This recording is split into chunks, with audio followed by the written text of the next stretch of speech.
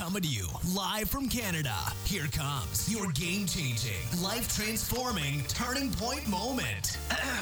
Yes, this is the sign you've been looking for. You're listening to Engage City Church. Powered by hope, not hype. Online at EngageChurch.ca.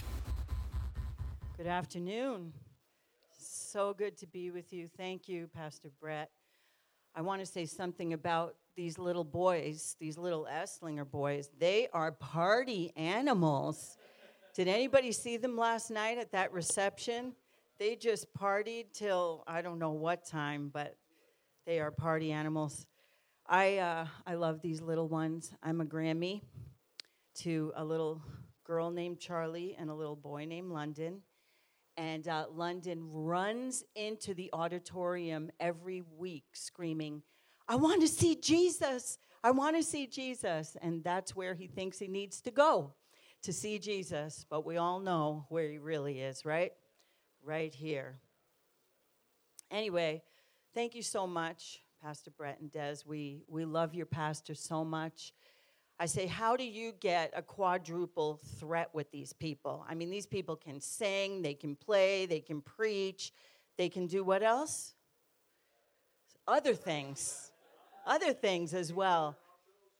Yeah, there you go. They can do a lot of things.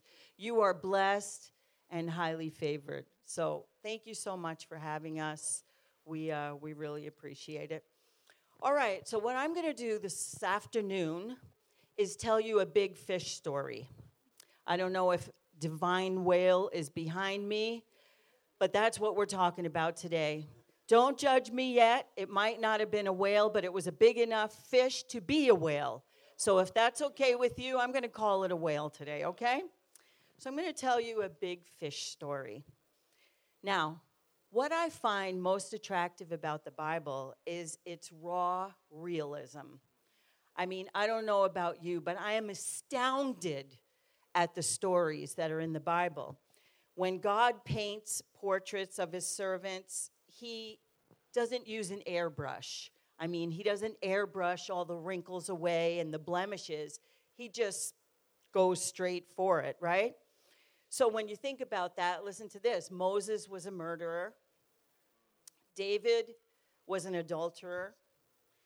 Jonah was a proud and stubborn prophet. Jacob had deceitful ways. Abraham lied. Peter wavered as to whether he even knew Jesus or not. And a lot of these people are listed in the heroes of faith in the book of Hebrews. How does that happen? How does that even happen? Well, what we see here is that God doesn't only work through people who have it all together. Can I get an amen? He uses ordinary people like you and me to do extraordinary things. And I love him. I love him because of that. I love him. Today we're going to talk about the will of God. You know, that thing that flies out of the air, gift wrap to you and me. I don't know about you, but for many, many years, I thought that the will of God was flying from heaven like a bird and dropping a gift into my lap. I've come to find out that that is not the truth, right? So, let's see what it is. Normally, if we think something is from God, we figure it's going to work out, yes? It's going to work out. How can something be of God and fail? How can it, right? Have you ever done something that you were convinced God was telling you to do, and then all hell broke loose? Now, I got to tell you, 17 years ago, we started One Community Church.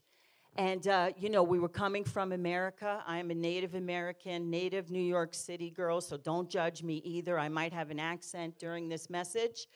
But we got to the border, and they welcomed us in, and we were sure God had spoken to us, go to Hamilton, start a work. We had no idea what we were doing, but that's okay. He was going to teach us along the way. So the border guard welcomed us in. I think we got, I don't know if it was like 1 month in that we were starting the church, and all hell broke loose. My God, like seriously? I left my career. We left, our daughter's friends in the States. We left something good as far as we were concerned. To come to this? Really? Are you kidding me? But how many understand when God speaks, we listen? We listen. We must listen because he always has the best for us in the long run. So all hell's breaking loose. Here's the conversation in my head, maybe not in yours. God, I thought this was you. I got a confirmation, Lord. I know I got a confirmation. I thought this job was you. I thought this friendship was you. God, I thought I heard from you. Now I don't even know if it's you or not. Now I'm completely confused, right? How can something in the will of God go so wrong? Someone said it this way: the will of God is not sent to please you, but to pursue you, so that we can become like him and fulfill what he has in his plan for your life. But there's no heavenly guarantee that the will of God has no problems or pain associated with it. Now, if you'll stay with me here, actually, God's will get you in all kinds of trouble. All right? I think God's will gets us in more trouble than we do ourselves. All right? What do I mean by that? You got to stay with me because this might sound a little heretical, but it's not. Okay? Jesus, being led by the Spirit, is led out into the wilderness for 40 days and nights and has a face-to-face confrontation with the devil. But didn't that scripture read that he was led by the Spirit? He was led by the Spirit to have a face-to-face confrontation with the devil? That's what the Bible says. That's what it says. Can the devil just get in Jesus' face like that? Yes, he can. Yes, he can. Daniel is praying. I mean, this guy is working for the king. He's praying to God. You would think with all that prayer 3 times a day that he would get saved from trouble. He winds up in the lion's den. How does that happen? How does somebody who's so good and somebody who's in the will of God wind up almost getting eaten by lions? He didn't almost get eaten, though. God kept the mouths of those lions shut because he is Lord of everything. Amen? So, let's see what our fish tale has to tell us today, all right? We're in Jonah, and we're going to read, okay? A message from the Lord came to Jonah. He was the son of Amittai. The Lord said, "Go to the great city of Nineveh, preach against it. The sins of its people have come to my attention." But Jonah ran away from the Lord. He headed for Tarshish, so he went down to the port of Joppa. There he found a ship that was going to Tarshish. He paid the fare and went on board. Then he sailed for Tarshish. He was running away from the Lord. Why would he run? Why would God say go to the city and he would run? First of all, if you knew anything about the people in Nineveh, they were Assyrians and they were brutal, cruel, violent, nasty people. All right? They were the kind of people that would conquer you and then enslave you. They were just so mean. And they had a reputation of being cruel and ferocious. Now, I don't know about you, but if God said go to that place and I knew all of that about those people, I might take a ship to a different place too. You know what I'm saying? So, the other thing is that he was afraid that he would get attacked and killed. I mean, these people were enemies of Israel. So here comes a prophet from Israel to preach to them, and I'm sure he was afraid. Secondly, he was a bigot, and he wanted those people to be judged by God. It's like you don't deserve to be saved. You deserve to be judged. So he didn't want to go. He just didn't want to go. Why did he choose Tarshish to go to instead of Nineveh? Well, because this city was on the opposite side of the earth. You know, when you're running from God, you don't go to the next town. You literally better go across to the other side of the earth. And that's where Tarshish was. It was literally the opposite end of the earth, right? Jonah wanted to get as far away from the presence of God as he could. What he didn't remember was Psalm 139 that says this: "Where can I go from your spirit? Where can I flee from your presence? If I go to heaven, you're there. If I make my bed in hell, you're there too. If I rise on the wings of the dawn, if I settle on the far side of the sea, even there your hand will guide me. Your right hand will hold me fast." There is no place for us to go to escape the presence of God. No place. Now, here's what happened. So Jonah's trying to run away. He's on this boat, and it says in verse 4, "But the Lord sent a strong wind over the Mediterranean Sea. A wild storm came up." Not any storm, a wild storm. It was so wild that the ship was in danger of breaking apart. All of the sailors were afraid. Each one cried out to his own God for help. They threw the ship's contents into the sea. They were trying to make the ship lighter, but Jonah had gone below deck. There he lay down and fell into a deep sleep. The captain went down to him and said, "How can you sleep? Get up and call on your God to help. Maybe he'll pay attention to what's happening to us and we won't die." The sailors said to one another, "Come, let's cast lots to find out who's to blame for getting us into all this trouble." Can you imagine people saying, "Let's find out who got us in all this trouble"? Say at work, all right? You're at work and something horrible happens, and you're the only Christian on your job. And they go through all the rigmarole of finding out who it is, and it's you, the only believer. How would you feel? You would just be a mess. I would be a wreck. I'd be like, what? Just trying to get out of it. So what they did was they cast lots, and it came up to Jonah was the fault for all this storm.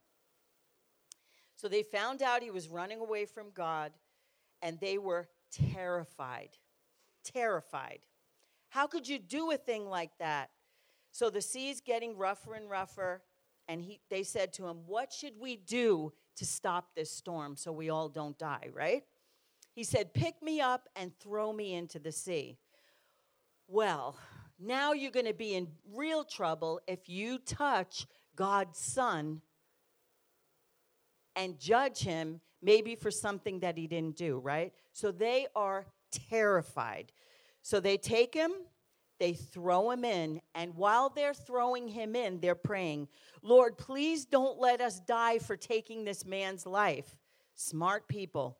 After all, he might not be guilty of doing anything wrong, so please don't hold us accountable for killing him, Lord. So they took Jonah and threw him overboard, and the stormy sea became calm. Lord Jesus, can you imagine this scene? Then what they did, the sailors actually had got great respect for the Lord, and they offered a sacrifice to him and made promises to him. So here he is. They take the believer who has the worst testimony in the world, okay? Like here's this guy, this Christian, who's completely disobedient to God. They throw him overboard, and then they start praying to his God. "Lord, we promise, we're making promises. We're doing sacrifices to you." So they feared God even in this stubborn, proud prophet's disobedience. Do you see how God is in control no matter what's going on? He is in complete control, and I love that about him. I love that about him. Now Jonah's out there in these dark waters of the sea, left to die for his disobedience, and God provides. How does God provide? Let's see what he does. Well, does he provide a lifeboat? No. Does he provide the Coast Guard to come and save him? No. Or how about a passing ship? No. What does he provide? A fish. A fish? A big fish. Let's call this big fish a whale. Now, it doesn't say that, but I'm guessing that it was a whale because it was really big. And it says in verse 17, the Lord sent a huge fish to swallow Jonah. This fish swallowed Jonah, and he was inside the belly of this whale for 3 days and 3 nights. So here we have it, the prodigal prophet. You heard of the prodigal son? This is the prodigal prophet. God sends this huge fish to swallow him. He's trying to run away from God, his plan, run away from God trying to save these people. These people that God was sending him to, just in case you didn't know, this is an FYI, these people worshipped idols and worshipped a god called Dagon. Now, I don't know if you've ever seen a picture of Dagon, but Dagon is half fish, half man. He's like a merman, okay? That's what this god is. Dagon is a merman, right? So God brought the storm. He brought a fish. He brought that whale, not to destroy Jonah, but to preserve him. This divine fish was prepared not to kill Jonah, but to preserve him. I got to tell you, nobody writes the script like God. He is absolutely amazing. Nobody tells a story like God does. So here we have Jonah swimming around in the whale's belly. Can you imagine it? What a place to start. He's sloshing around in the seaweed and the juices and the gases of this monster's stomach, looking for a match so he could see where he's going. No match. But what he did do was he took a long, honest look at his short, dishonest life. And what he started to do was yell and plead for mercy from God. He started reciting the Psalms. God, you know, you saved me from here. Now he remembers the Psalms. He didn't remember it earlier, but now that he's in this fish, he remembers, right? And so he promised the Lord that he'd get back on track. I'm going to do what you want me to do, I promise. Anybody ever promise God when catastrophe comes? Come on. I don't know if I'm the only one here. I promise you I'll never do that again. Yeah, right. Now, here's what happens. He's in that fish. In verse 10, it says, the Lord gave the fish a command. Did you not know that God spoke whale? God speaks whale. I'm like, he commanded that fish, and that fish vomited Jonah up on the beach right at the right time. I'm like, wow. All of a sudden, this fish had an urge to barf. And guess where he barfed? Take a wild guess. Very close to Nineveh. It's like you're going to try to escape God, but he will find you. I promise he will find you. So now let's picture this. First of all, here's what I want to say. I'm thinking, nobody felt more sick than this whale having Jonah in, and that's why he had to barf. You thought Jonah felt sick being in there? The whale felt sicker having this man of God covered up and in the belly of the body of this thing. So here we have Jonah laying on the beach. He's hairless. He's covered in whale saliva. He smelled funky. He looked funky. He was just funky. You know what I'm saying? And I'm thinking that when the whale barfed him up on the shore, that people saw that. If there were people hanging out on the beach, I don't know about you, but I would literally freak out of my mind if some fish vomited up some man and he was still living. He was still living, right? So now Jonah doesn't have a choice, or maybe he did, but I wouldn't have a choice after that. I'll tell you why. I'd be running to where God called me, right?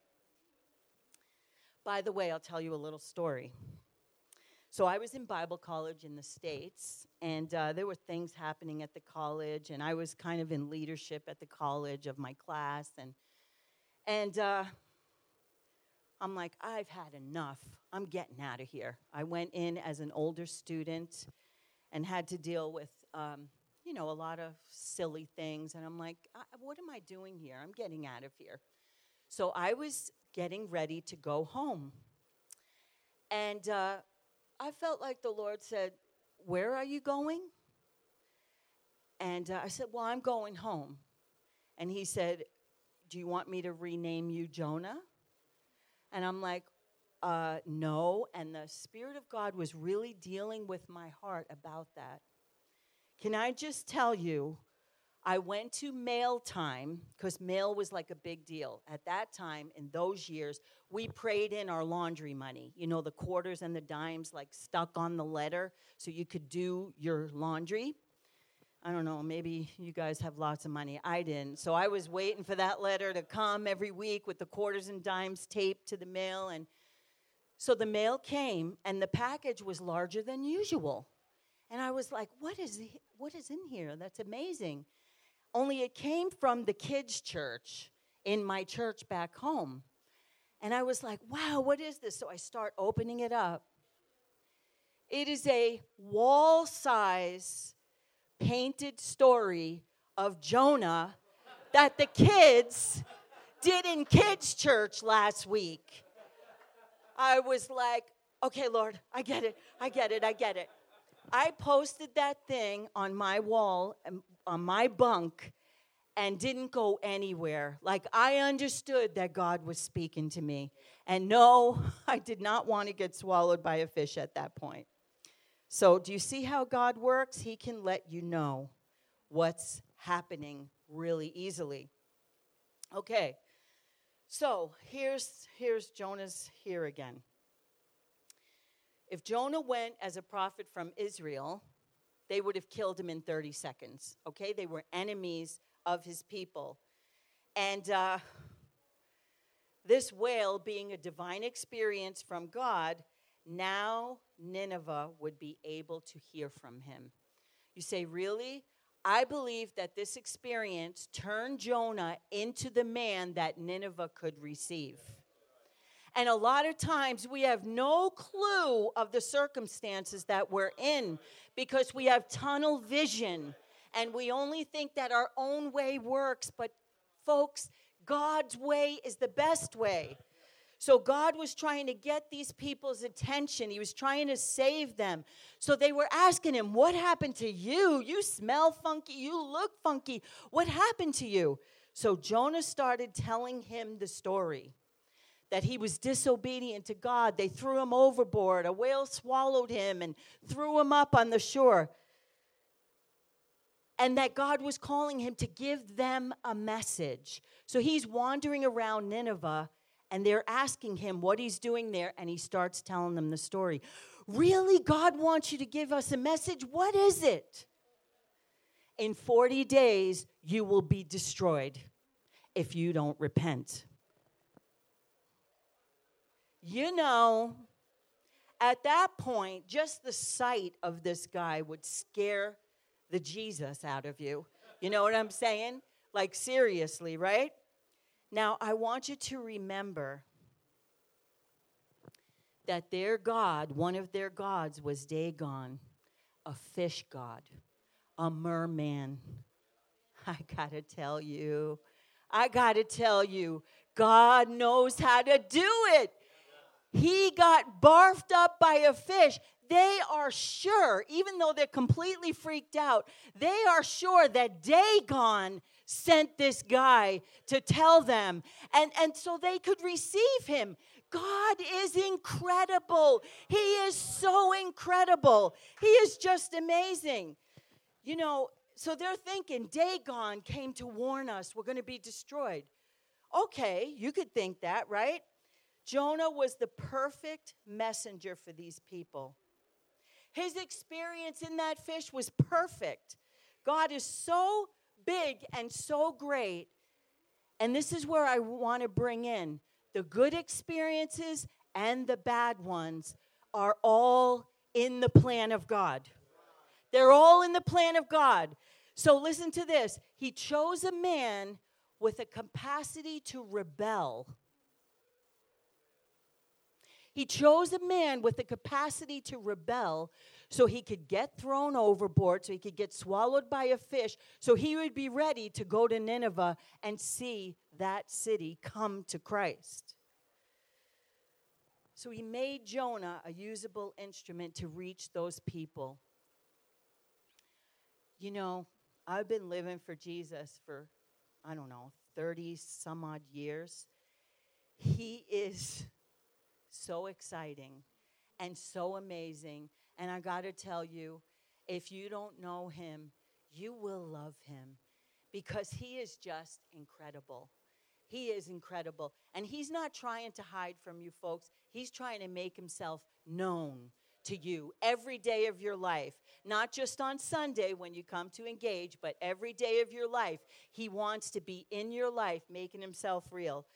So the second time comes around, Jonah goes, he obeys the Lord, and guess what happens? Guess what happens? This is what it says. The king, when he heard Jonah's message, got up from his throne, took off his royal robes, put on black, and sat in ashes, and then commanded every person and every animal to fast. It was a forced fast. Do not eat. God is visiting us. We want to repent from our evil and from our violence and become new people. Can you imagine? Not only the people, but if you have a dog, your dog wouldn't be eating for that time that they were fasting. Everybody fasted, and there was revival. There was revival in this evil city. There was revival. Every person, not one person left out, not one kitty left out. Everybody repented. Revival. That's how God does things. And that's the big God that we serve. That's how he does things. You know, sometimes rebellion, it's bad. It can cause a limp in our life, right? But the Lord works with that. I got to tell you, he has divine circumstances planned to get us back on track. Nobody is too far from him. We think the belly of the fish was a big problem, but that fish was prepared to save Jonah. It was a way of salvation for Jonah. You know, what situation are you in today? What hurt or pain is paralyzing you or limiting you from doing what God wants you to do? See, God knows what's ahead of you. The thing is, we have to trust him, right? And I mean, Jonah had a huge attitude problem. If you read the rest of the story, you're going to see that after this whole city was saved, he still had an attitude. Oh, I don't want to. He just had an attitude problem. And God provided for him. And, this story seems like it's about God saving the city of Nineveh. And that was huge because they were so evil, God saved them. But it was also about caring about his prophet. He cared about him so much. And you see through this is what you see. That in this man's life, rebellion was actually a catalyst to catapult him into divine blessing. And this is what I want to help us see this morning. It's not just your friends who helped you. Your enemies help you as well. It's not just the people who lied to you or betrayed you or a brother with a big attitude. That was the problem. They actually helped us. It wasn't that family member that raised you and didn't help you, but those who were in opposition to you actually helped you too. and helped me. And I'll tell you what, when that became real to me, when I understood that my enemies were tools in God's hands, what freedom came. What freedom came into my life. We need to send them all thank you notes. Thank you. Hey, thank you. You might think you did something evil, but God meant it for good. And that is always, always, always how it goes. You know, and if you were extra disappointed, God has something extra extraordinary for you, for your life, and for the will of God for you. See, the struggle is not the hurt, the pain, the loneliness. The struggle is that we don't trust Him. We need to fight back through the hardship, through the storm. You see, Jesus did everything that needs to be done so that we could be and do all that God's called us to do. There are worlds of people waiting out there. Nineveh is out there just waiting to hear your big fish story. Are you willing to tell it? Are you willing to share it? Are you willing to love people enough and care enough to do what God's called you to do? I want to remind us that in our places of influence, which is our jobs, the grocery store, our neighborhoods, let's remember that first and foremost, the cause of Christ is first. Not making a paycheck, but living for Christ, being Christ in that influential situation. Next, do a great job so they can see your life and praise your God. So this morning, I just would like to pray for you if you don't mind. If you're here and you're saying, you know what, I've never seen it this way, and I want to be changed. I want to send thank you cards to my enemies, to those that have hurt me. I want to really release that. I want to be free from bitterness, free from disappointment, free from those things that have limited me and held me back. If that's you today, can I just ask you to stand in here? Can you stand up? If that's you, come on, don't be shy. Listen, you're taking a step of obedience. Thank you. God bless you. Thank you so much. Okay, for all of us, can we stretch our hands towards these people? Father, we love you so much this morning. God, we thank you that you are greater than any storm. You are greater than any fish that tries to swallow us up, God. You are greater than any pain, any suffering, any loneliness, any hurt, God. You are greater.